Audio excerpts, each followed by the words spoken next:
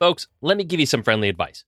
Do not be the creative who spends thousands and thousands of your hard-earned dollars on equipment each year without spending one penny on your marketing. If there's ever been a time to rise above the noise and do something just a little bit different to impress your leads and wow your clients, I would say now's that time. And my favorite way to do that is by leveraging print promotion using the photography that I am the most proud of. So our amazing friends at Bay Photo Lab have almost every product that you can think of, from magazines to photo books to promo cards that you can leave behind. And listen, if you just want something to dazzle your office or living space at home with, well, they have options for that too. You can get prints and wall displays from basically every style, from canvas to metal to acrylic. And the best part is you can get 25% off your first time order just by going to bayphoto.com, signing up today. They ship everywhere in the world, folks, and all their products look incredible. So do yourself a favor, start leaving an impact, whether it's for your personal memories at home or for your professional marketing at work. Bay Photo Lab, designed by photographers for photographers.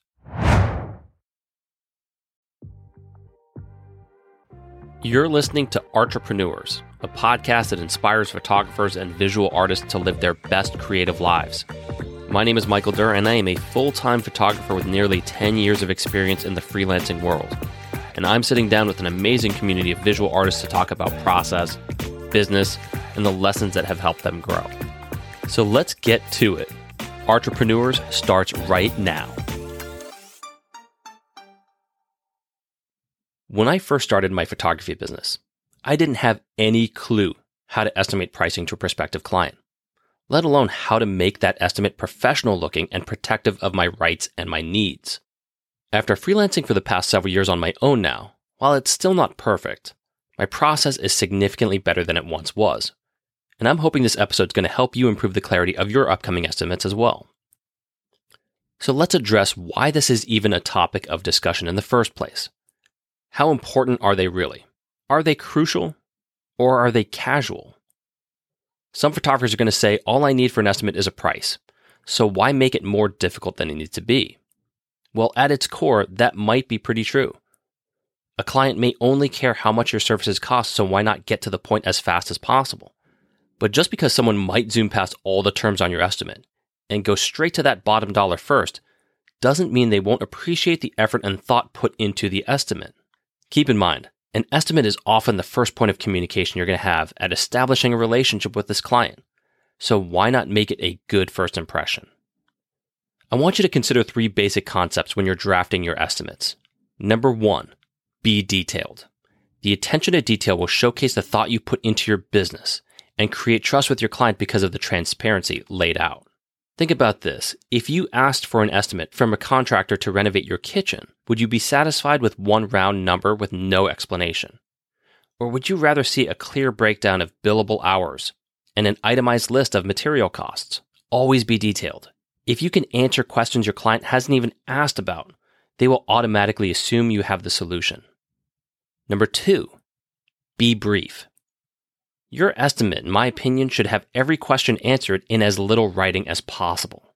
The reason why I say this is because your point of contact, the person asking for the estimate, may not be the ultimate decision maker on whether or not you get hired. They might just be the person tasked with getting the information from you so that they can run it up the flagpole. Consider that top boss may not even read the estimate. They may just ask the person on the phone, what is this contractor asking for? You want your information to be so easy that someone can explain it without showing them the details. Now, I'm not going to lie. Creative services that deal with usage and intellectual property don't make it easy on either party. The creative professional has to zero in on a consistent pricing structure with language that educates the client. The client has to sit there, read it, digest it, and hopefully respect it. It's not like asking how much for new brake pads at your local auto shop. The most common response photographers give when someone asks about our rates is, it depends. That response is always frustrating to a client. So our job is to somehow convey a response in a cogent and concise manner that even an intern could understand. It won't be easy, but that should always be our goal. Number 3, be quick. Create templates. Find your pricing structure so that you can get your estimate to your client quickly upon request. Clients are understanding that it may take a little time to get all your ducks in a row, but don't take that courtesy for granted. Nobody really wants to wait 3 days to get a response. Getting it back to them within 48 hours should be an achievable goal. Now, if you're out of state on a job or traveling or on a project that requires long hours, let your client know that up front and tell them that this will be priority number one as soon as you're done. So just keep reminding yourself, be detailed, be brief, be quick. Now let's move on to the essentials in your estimate. What information needs to be there? There are a lot of areas I want to discuss, so you may want to replay this again or jot some of it down at your own leisure. But let's get to it. The first piece of information that needs to be clearly stated on this document is the actual word estimate. And I'm not trying to be funny here. A lot of pros simply don't include the word estimate. You need the client to know what this document is and what it isn't.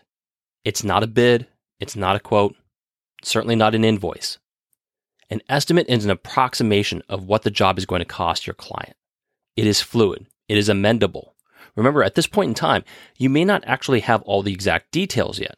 So the document is reflecting your basic understanding of the job. You may not know the exact size of the job, but you might have a rough idea of the scope of it. You may not know exactly when the deliverables will be needed, so you might project different timelines. But your goal is ultimately to manage the expectations your clients have.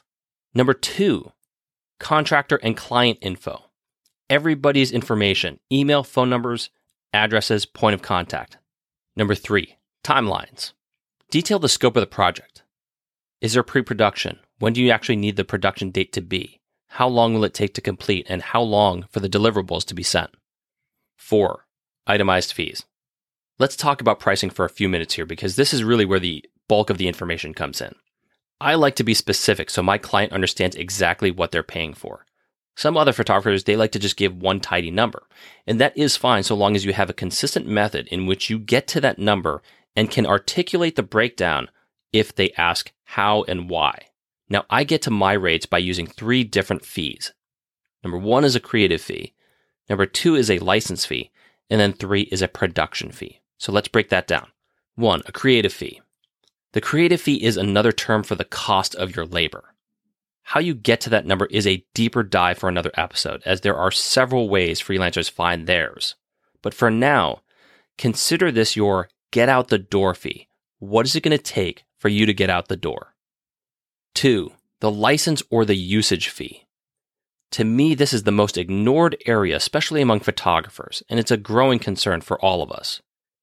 If you ignore the licensing or usage aspect, you're effectively only charging for your labor. Now, I don't know about you, but I do not consider myself just a laborer, which is no disrespect to those who are. But I value my intellectual property and my copyrights. So my goal is to get publishers to respect that as well. And I do this by assigning a fee based on how the images will be used. 3, production or reimbursement fees. This is currently an approximation because at this point you haven't purchased anything yet, but you are estimating what production costs will be there for the project. For example, travel expenses are one of the most common production fees. Flights, rental cars, hotels, parking rates, even gas mileage for your personal car, all qualify as travel expenses. Some shoots also require additional talent.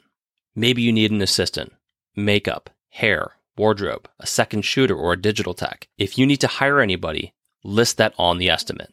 Another production fee would be locations. A client may not know that they have to actually rent out a studio or get location permits. It's your job to educate them. And if you have to do this and set this up front, you're going to want to list the production fees. And lastly, catering. Do you need food or beverage for everybody involved on the creative team? If you do, list this in your production fee. Now I'm going to give you some bonus extra fees here that you might want to list depending on the scope of your project. So for instance, scouting and casting. This tends to apply to bigger projects or anything where the artistic vision would require more attention to detail and preparation. Do you need to spend an entire day casting the right on-camera talent for a campaign? If you think the project might be best with this, you're going to want to add that to your estimate and cover all your bases just in case. Depending on the scope of your project, you may also want to add in a retouching fee.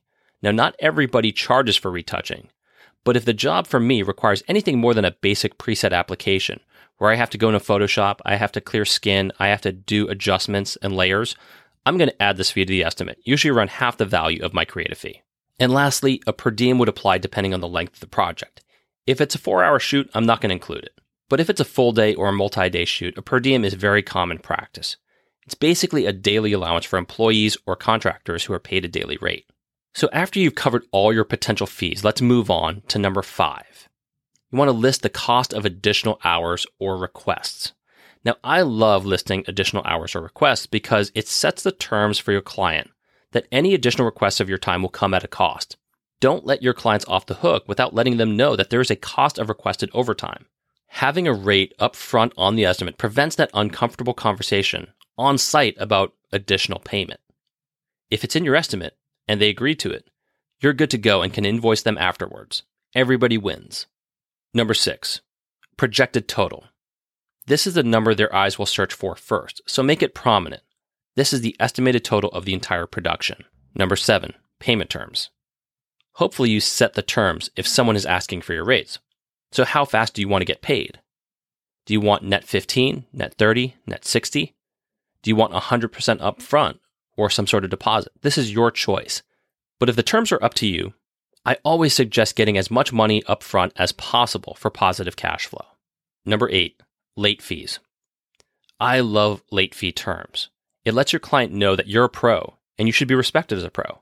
Have a late fee term clearly written on your estimate so that they know exactly what they're getting into. It will help incentivize them to pay early. An example would be 5% late fee if payment not received 30 days after the invoice date. And lastly, number 9, contractual terms. Now, if you have a template already drafted, you can just copy and paste it and throw it in. This allows your client to know everything that you're requesting. What are the specifications on your usage rates, your indemnification clauses, liability, kill fees, acts of God, etc.? And so those are the most essential areas that need to be on your estimate. And when you've sent it in, the client is going to look the information over and either accept it, reject it, or counter the estimate. Don't get discouraged if the client asks for amendments or changes, and certainly never take it personally. Each party is doing the best that they can. Now keep in mind that each counter will null and void the previous estimate. So when both sides agree, it is best practice to have both sides sign the document and provide copies to both parties. So now that you know the basics of what to have in your estimates and you recognize the importance of it, you might be asking, how do I build one? To me, there are 2 basic ways. First, you can manually create your own template in a Word document and customize it for each client. I recommend this method for photographers who don't really get asked to provide estimates that often. If you receive maybe just 1, 2, or 3 requests a year on your rates, you might be just fine creating these on your own. The downside, of course, of doing this manually is that it takes longer. It requires a little bit more structure and an organizational system so that you can store these versions and access them as easily as possible. For those who are providing estimates rather frequently, I suggest looking into paid accounting software such as FreshBooks. This speeds up the time responding to your clients. I'm not receiving any affiliate income through them, so this is just a product that I use and believe in, and it's really helped me save a lot of time over the years. But whatever your system is, just remember the concepts at the beginning of this episode. If this is your first point of communication with a potential client, make it a good impression. Be detailed, be brief, be quick. All right, so that is going to wrap it up for this episode, folks. Thank you so much to all you entrepreneurs out there for tuning into this program. If you've enjoyed the content, please subscribe on your favorite podcasting service and share this episode with other creatives just like you. Wishing you guys well, have a great day, and keep on creating.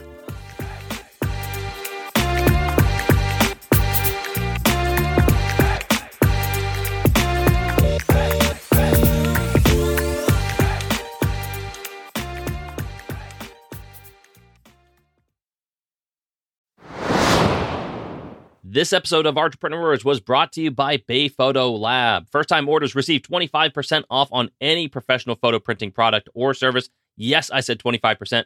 Just go to bayphoto.com to browse the amazing selection of gifts, prints, and displays. That's bayphoto.com. Once again, thank you all for tuning in, and we'll see you next week.